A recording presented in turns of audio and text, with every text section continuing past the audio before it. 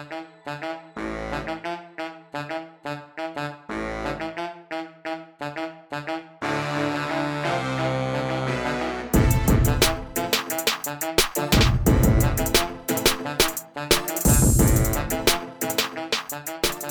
y'all believe May is almost over?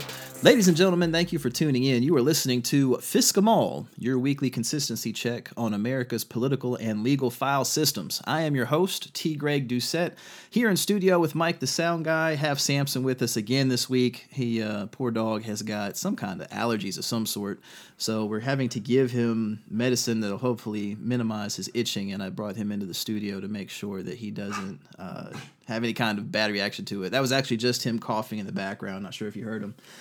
Folks, we are back on our regular podcast rotation. We did have a special subscriber-only episode that dropped last Thursday. If you missed that, make sure to go subscribe. You should still be able to download it. I think you will enjoy it. And this episode, we are doing something a little bit different. We are calling it WT Fisk. This will be the first of several episodes. I want to do one roughly every 4 weeks where I turn the show over to you and I spend time answering your questions. It could be about anything you want. We've got a variety of them to go through this week, and then starting back next week, we'll continue talking about the news. Thankfully, our sun-kissed sultan, the great president, Donald Trump, is out of the country this week, thank God.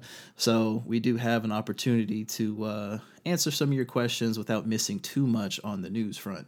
And for our first question this episode, we have to go back to last week's podcast, where you might recall, if you listened to it, we talked a little bit about graduation at Harvard and some of the black students that were there. Here's an audio clip from that particular podcast to refresh your recollection. A group of black students are having a party.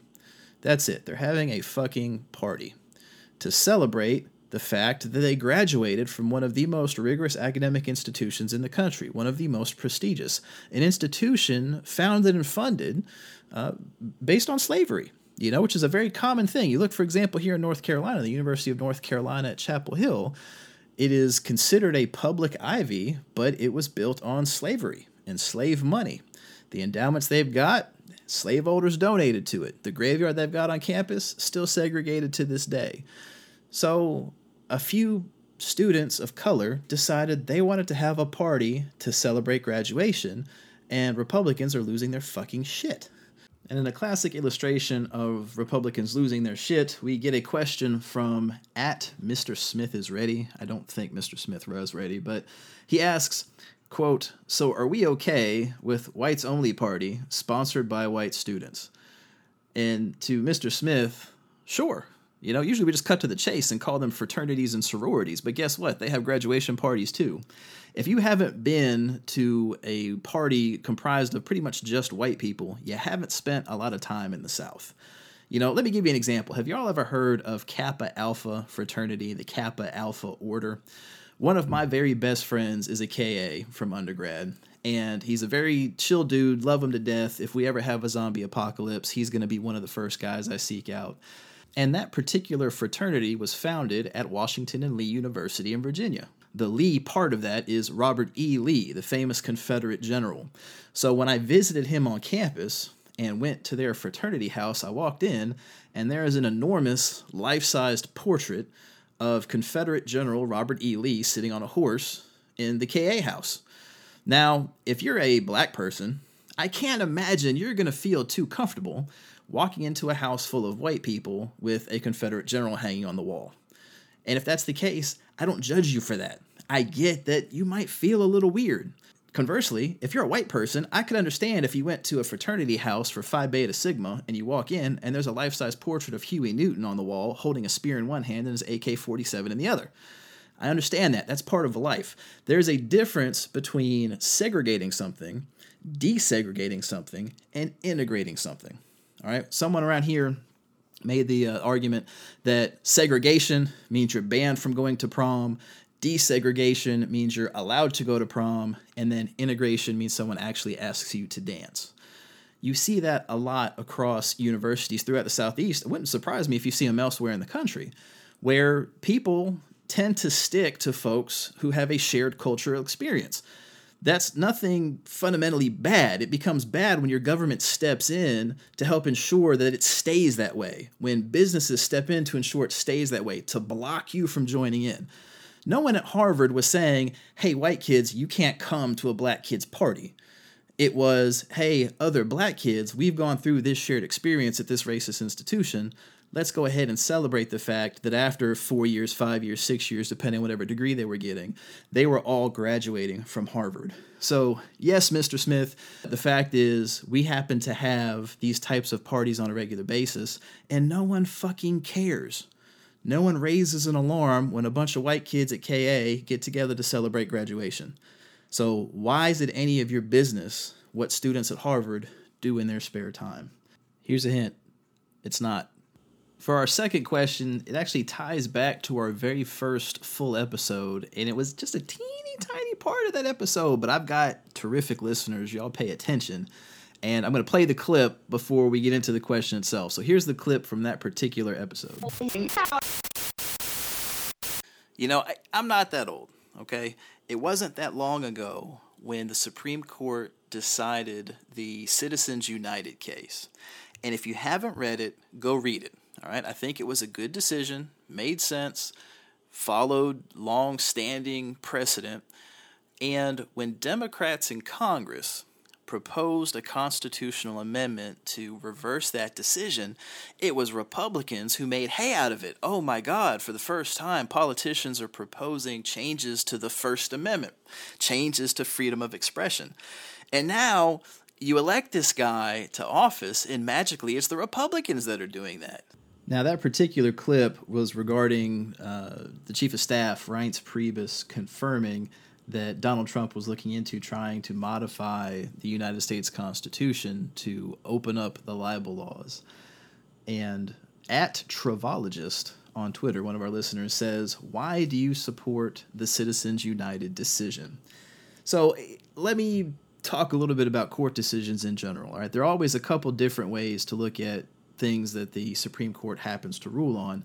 You always have the kind of the outcomes-based view. Was the decision supporting or opposing something that you like politically?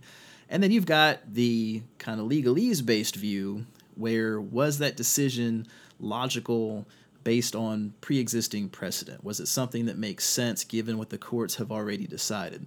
Because unlike your circuit courts, your district courts, the Supreme Court really can change precedent whenever it wants. You know, the circuit court is bound to follow what the Supreme Court has said, but the Supreme Court can say, look, we've got this old precedent, and it was just wrong.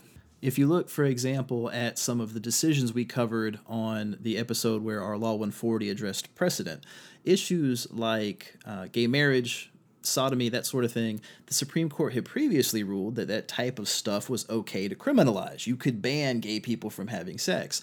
But then you had Texas v. Johnson, U.S. v. Obergefell, these other decisions where not only is it none of the government's business what you do in the privacy of your own home, it also violates the Equal Protection Clause of the 14th Amendment to try and block certain groups of people from getting married.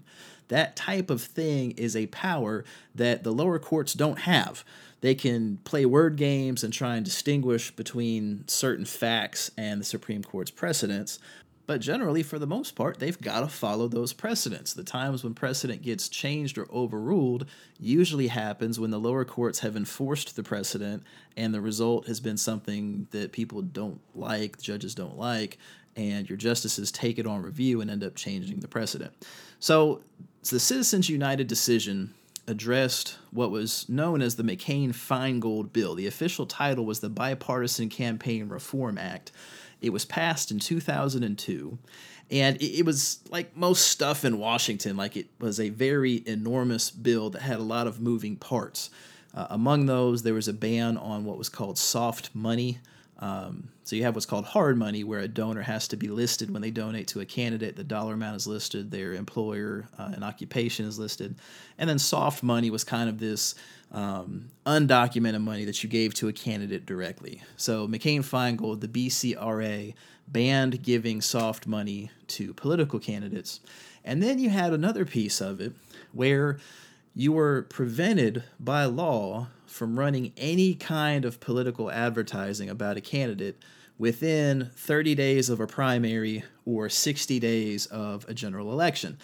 So when McCain-Feingold passed, it immediately got challenged in court. There were a couple different decisions about it.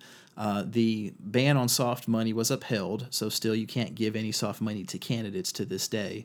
But the piece about not being able to have anything relating to a candidate within 30 days of a primary, 60 days of a general, that is what the Citizens United decision was about. So when that decision came down, it came out during my 1L year of law school. And I will confess to you, because we're among friends here and hopefully you won't judge me for it, I've been reading Supreme Court opinions for fun since I was a kid. Like, I was one of those guys that was just growing up very fascinated by civics and the structure of government and the coolness of how the Constitution laid everything out. And I just enjoyed reading Supreme Court opinions, even if I didn't fully understand what they were about until I got older. So I ended up spending my afternoon on January 21st, 2010, reading that entire opinion. And then the next day, I actually wrote a blog post about it, I had a blog at the time to kind of keep my sanity during law school. So taking the approach, like I mentioned earlier, where you can look at it two different ways, looking at it from a political standpoint, I supported the decision because I didn't like McCain-Feingold. I didn't think that it was a proper use of political power. I actually, when McCain ran for president in 2008, I did not vote for him. I voted for Barack Obama, and a big part of why is because of the fact that I hated McCain-Feingold. When you think about what it did, it wasn't there to try and take money out of politics. It was passed to try and ensure your incumbent Congress critters could get reelected without any opposition. It didn't affect media. There was nothing stopping a newspaper from endorsing someone within 30 days of a primary or 60 days of a general. It didn't stop individuals from running ads within 30 days of a primary or 60 days of a general. It stopped associations from doing that. So if you decided that you felt very strongly about John McCain, positive or negative, but you didn't have enough money on your own to do anything about it, you decided to go out and try and convince other people to see your viewpoint and to pool your resources, you actually ended up with fewer rights as a group than any of you would have as an individual. And I just didn't think that was proper at all. But in addition to that, when you look at the outcome of the decision, there's widespread misinformation that because of Citizens United, you have these what are called 527s, these super PACs, these groups that are under different sections of the tax code. And that's not true. Those groups actually came about because McCain-Feingold was adopted in 2002. Citizens United didn't get decided until 2010. The decision itself had no practical impact. It did absolutely nothing, except saying that politicians could not stop you or groups of you and your friends from criticizing politicians. Politicians could not block you from criticizing them at any time for any reason. And to me, that makes sense. I mean, that is part of what America is about. We are free to slam our government, our elected officials, as we see fit. That's just how the ordered liberty of our country is supposed to go. So politically, I agreed with the Citizens United decision, but if you have time, go through and read the whole decision itself. It actually goes back pretty well on precedent that's been established for decades. Antonin Scalia had a concurrence where he focused on going over the history of campaign finance regulations. So how that turned out really wasn't a surprise. If you look, for example, about the issue of whether or not money is speech, whether or not money can be regulated when it comes to campaigns. You go back to Buckley versus Vallejo, which was a 1976 case, something decided before I was born. And in Buckley, the question was whether or not Congress could limit the amount of money you could donate to a candidate. The Supreme Court said, in essence, that yes, Congress could cap the maximum contribution to a candidate because there's always the potential that giving too much money to a certain candidate would lead to corruption, the appearance of impropriety, and that sort of thing. But Congress could not prevent how much you yourself decided to spend on any kind of electioneering communication. You might not be able to give a candidate more than, say, $2,000, but you could spend $5,000 on your own, creating your own mailings sending them out to your own friends, trying to convince them to support or oppose a candidate of your choice. So that was precedent long before McCain-Feingold happened, long before Citizens United was ever decided. And there's a lot more cases to that. Like Citizens United is a long decision. The majority opinion, I think, was around 108 pages. Don't quote me on that. I don't have it pulled up right now. But it's lengthy. And I would encourage you to go through and read it, and read some of the precedents that it relied on. It made a lot of sense. So I'll link this blog post from 2010 in the show notes so you can read it, give you some insight into my 1L brain. But whether you look at Citizens United from an outcomes-based perspective or from a precedent-based perspective, I think it was the right decision, and I think it was decided logically. You know, obviously the dissenting opinions disagreed with me, but that's also why I'm not a Supreme Court justice. So, Travologist, thank you for that particular question. Our third question this week comes from @Sarah M. Schechter, who asks, quote, "What will replacing Scalia with Gorsuch do to already weakened Fourth Amendment jurisprudence?" That is a fantastic question. Those of you that follow me on Twitter know that I've complained for quite a while about how the Fourth Amendment to the Constitution has really been gutted over time by both conservative and liberal courts. Like, it just seems the founders put this amendment in place, and then Supreme Court just kind of said, fuck it. It's really, at this point, very bad. And whether you like or dislike Antonin Scalia, he was actually a very strong defender of the Fourth Amendment on a pretty regular basis. You know, you look, for example, in Kelo versus United States, which was a case where police took thermal images of a man's home and discovered that he was growing marijuana. You know, Scalia said that that was unlawful. You look at United States versus Jones, which was a 2012 case where government agents went onto this guy's property, attached a GPS to his Jeep, and monitored where he went for a long time without a warrant to discover that he was trafficking in drugs. You also look at Florida versus Jardines, which is a 2013 case where police brought a drug dog onto a guy's porch to discover there was marijuana being grown inside. On all of those cases, Scalia made it clear that that was a violation of the Fourth Amendment. So if you look, for example, at the Kelo decision, this was another one of those cases where, if you tuned in to our May 8th episode where we talked about the Slager sentencing and the case law around federal sentencing guidelines, Kelo was a case where you had a very scrambled 5-4 majority. You again had Scalia and Thomas, what are typically seen as conservative justices, as part of that majority. And then you had Ginsburg, Souter, and Justice Breyer, who were part of the liberal wing. 4 of those 5 justices were also part of the 5-justice majority in cases like Apprendi versus New Jersey, Booker v. Washington, those cases we talked about regarding Slager's plea.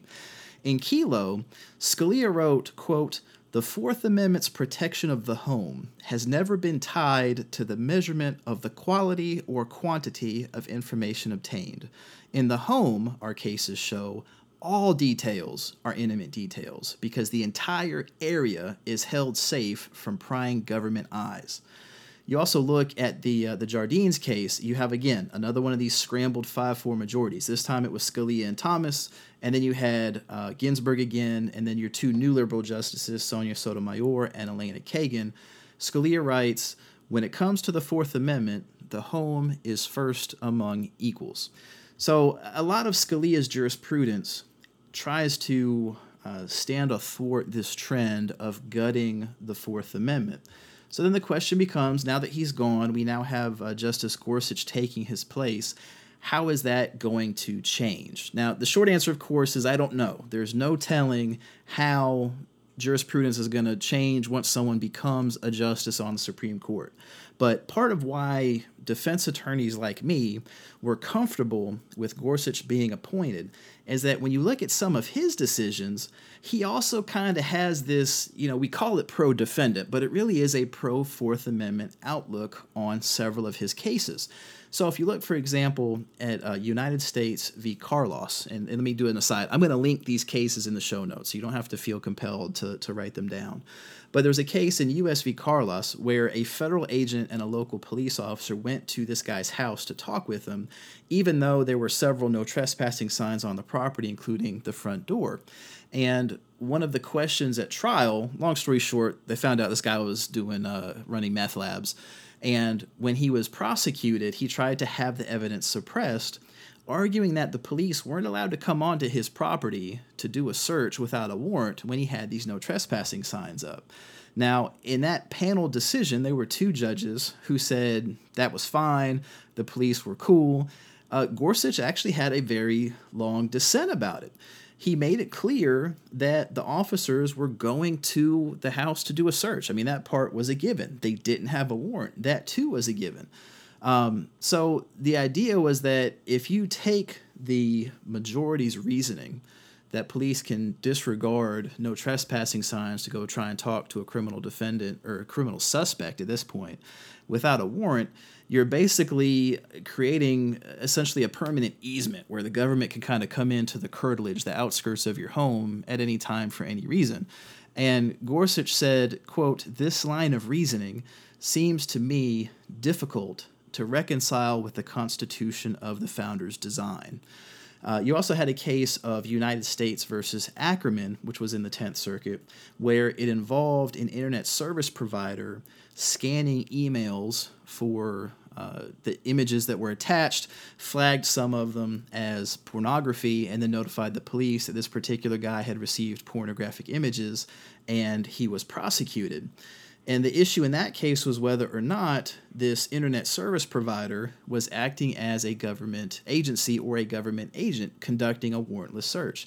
And Gorsuch said that, yes, just because you're not exercising government powers officially doesn't mean you're not acting on the government's behalf to do the government's bidding. So he's got other decisions that are like this, where he takes a very skeptical view of government authority. And that's a big deal when it comes to the Fourth Amendment, because so much of the search and seizure jurisprudence gets tied to the outcomes. The courts have allowed police to get away with a lot if they happen to find incriminating evidence. And that's absolutely mind-boggling. That's not how the courts are supposed to work. You're supposed to follow the rules. We're supposed to have the rule of law, and then you let the chips fall where they may at trial. So Gorsuch has a lot of other opinions that we happen to like. Amy Howe at SCOTUS blog, I don't know if she's a listener, but she actually had a very good piece back in March where she goes through some of these Gorsuch decisions on the Fourth Amendment. I'll link it in the show notes. But to go back to the question of how is it going to change the jurisprudence, my hope is he's going to continue being a very Scalia-like defender of the Fourth Amendment. I don't know if that'll happen, but based on his work product so far, it seems like it's going to be that way. So thank you very much for the question, Sarah. I appreciate it. And we'll see years down the line whether or not I'm right. So our last question for this episode was sent via direct message. I was asked not to share the person's name, but it's something that I've gotten a bunch of times since I ran for office last year, and it was, why do I self-identify as a conservative? Why was I a Republican at the time that I ran? And I would guess probably a couple of you listening right now are nodding your head going, yeah, I'm wondering that exact same thing. Like, if I had a nickel for every time I got asked that question, I wouldn't be doing a podcast. I would be retired on some tropical island somewhere. But this issue of what makes me a conservative, why I think of myself as a conservative, you got two components of it. One is kind of my personal beliefs and how I conduct my own life. And then we've got kind of how do you apply that to the government? So, from the standpoint of me personally, a lot of it comes down to really trying to remember where I came from. I do my part to try and be respectful to people when I can. I go out of my way to try and be honest with people. I try and be tactful, even though I'm honest. Sometimes my honesty gets me labeled as an asshole, but that's just part of life. I try and at least be tactful in that honesty. I'm a very strong believer in God. I am a Christian. I'm not outward with that because it's not my job to convince you. If it's something where you're open to talking about it, great. I'm happy to have that discussion, but I don't try and, shove it in your face. Even stuff like, drinking. I don't drink that often. I don't smoke at all. I've never done drugs. I don't judge the people that do. It's just not something I've ever had an interest in doing. But the big part comes down to how we take those values and apply them to the government. And in this case, I actually have a written list. I actually wrote these things down because it's the type of stuff where I think it's valuable for people to actually articulate what they believe. And if it's something where you notice your beliefs changing over time, update that list. And if they're not changing over time, if you still believe the same things, but someone says to you, hey, this doesn't fit with what you've held out as your political views, it gives you something to go back to determine whether or not you're kind of going astray yourself. I liken it to the Constitution. Whenever we're debating the constitutionality of a law, the very first place you go is the Constitution itself to look at the words in the document. And then you go from there on things like, legislative intent, precedent, that sort of thing. So I actually have a list. And what I'm going to do is I'm actually going to read this list to you of what I consider to be conservative principles. These are kind of the high-level overview of things that I believe, and then you got to try and apply them to individual policy questions, and sometimes that gets kind of messy.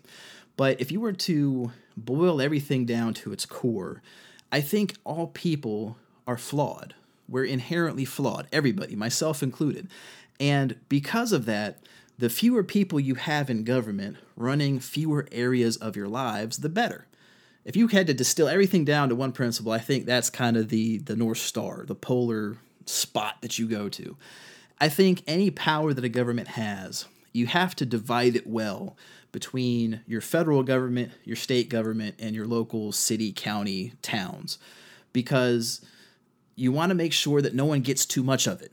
And you should have less power the higher up the pole you go. Because the fact is, if your town goes crazy with regulations or whatever else, it's fairly easy to change that policy because you have fewer voters to change the politicians, or you can always move.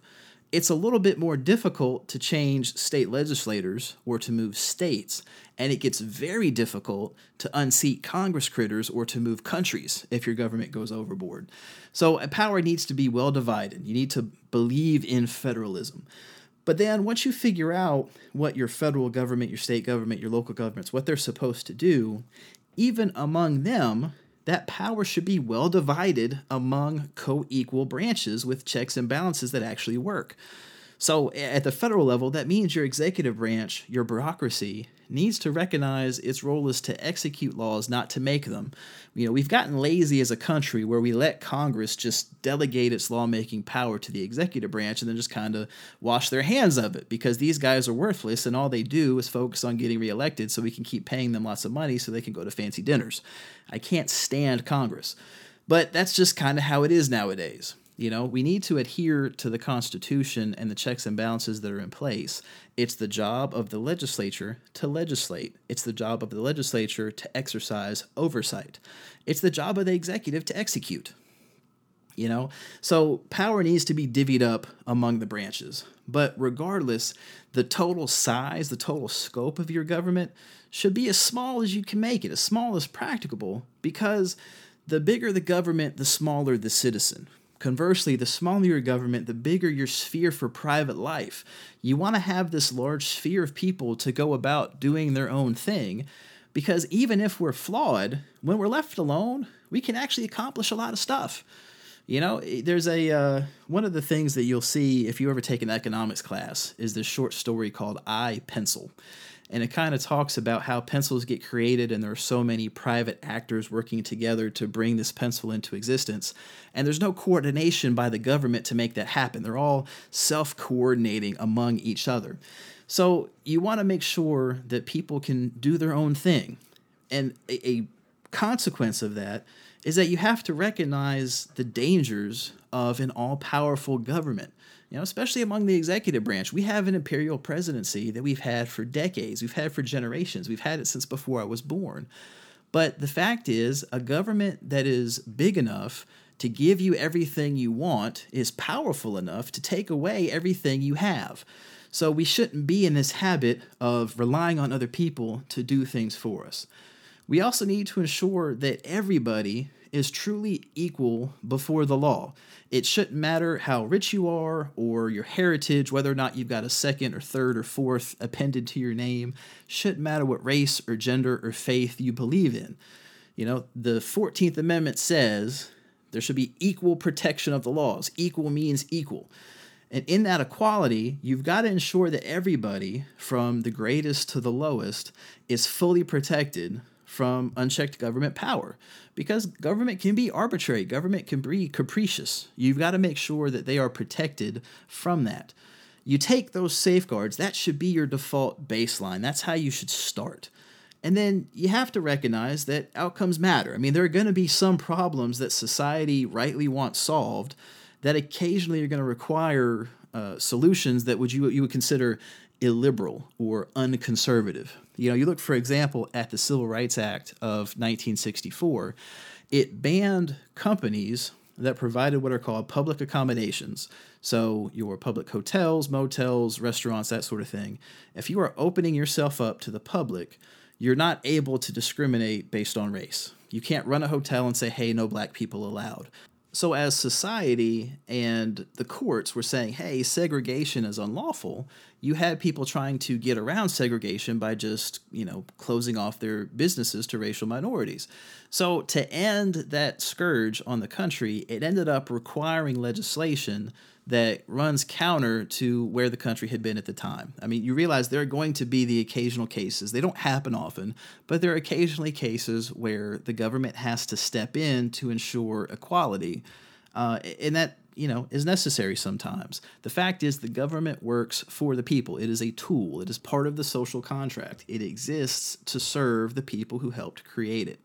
So you got to recognize that's part of life. I also am a very strong believer in the pursuit of knowledge. And you can do that empirically, by gathering evidence from experiments or whatnot. And you can also come to knowledge through theory and through logical reasoning. But at the same time, that has to be coupled with a recognition that as humans, we're very prone to what's called the pretense of knowledge, this idea that it's possible to know all things about all things. You see it a lot in political discussions where politicians will try and say something along the lines of, we don't really disagree about this fundamental issue, it's just we don't have enough information. Sometimes that's true. But a lot of times, it's not possible to know everything. You think, for example, about our market economy. You have roughly 300 million-ish Americans every day going about organically, mostly autonomously, and entering into transactions with one another. There's no possible way any egghead in the government will ever be able to figure out how that happens on a daily basis. It's just not there. And to be honest with you, I also think it's necessary to believe that we exist for some purpose that's greater than ourselves. Now, whether you manifest that in faith and a belief in the afterlife, that's up to you. I don't really care. But the fact is, we need to leave this country, this world, better than it was when we came into it. There's a fundamental recognition that the United States of America is an idea just as much as it's a location. We're not just a piece of land bordered by two oceans, a river, and an imaginary wall with Canada. We were founded on this notion that people should be free. Now, that wasn't perfect. I mean, when we started, we had slavery. We had slavery for a tremendous part of our history. We fought a civil war about it. And even now, even though slavery is abolished, we still have essentially a slave economy using prisoners in our justice system. But our goal was aspirational. It's something where we are trying to ensure that people have the opportunity to live free, and we're constantly working to improve that. You have what Thomas Jefferson referred to as the infinite perfectibility of man, and you see that manifested in the government that they helped create. And finally, I think one of the big components of being a conservative is not being an asshole. Part of why I left the Republican Party, really the biggest reason I left the Republican Party, is because being an asshole now is like the main thing that the party does. It fueled Donald Trump's rise to the presidency. We focus on judging others. Kids at Harvard want to have a party. Oh my God, I can't believe these black people are segregating themselves from society. This mother's going to get an abortion. Oh my God, she's going to burn in hell. Let's not even bother trying to figure out why she feels compelled to make that choice. What is it that's such a huge issue? Let's not even think about that. Oh my God, so-and-so wants to come to America to get a better life, well, it doesn't matter. We're going to judge them for being an immigrant who came in here without going through the proper paperwork. That type of assholishness is par for the course these days, and I hate it. My grandparents, they're not conservative people at all. When I was growing up, they hated all politicians, which I took as being conservative.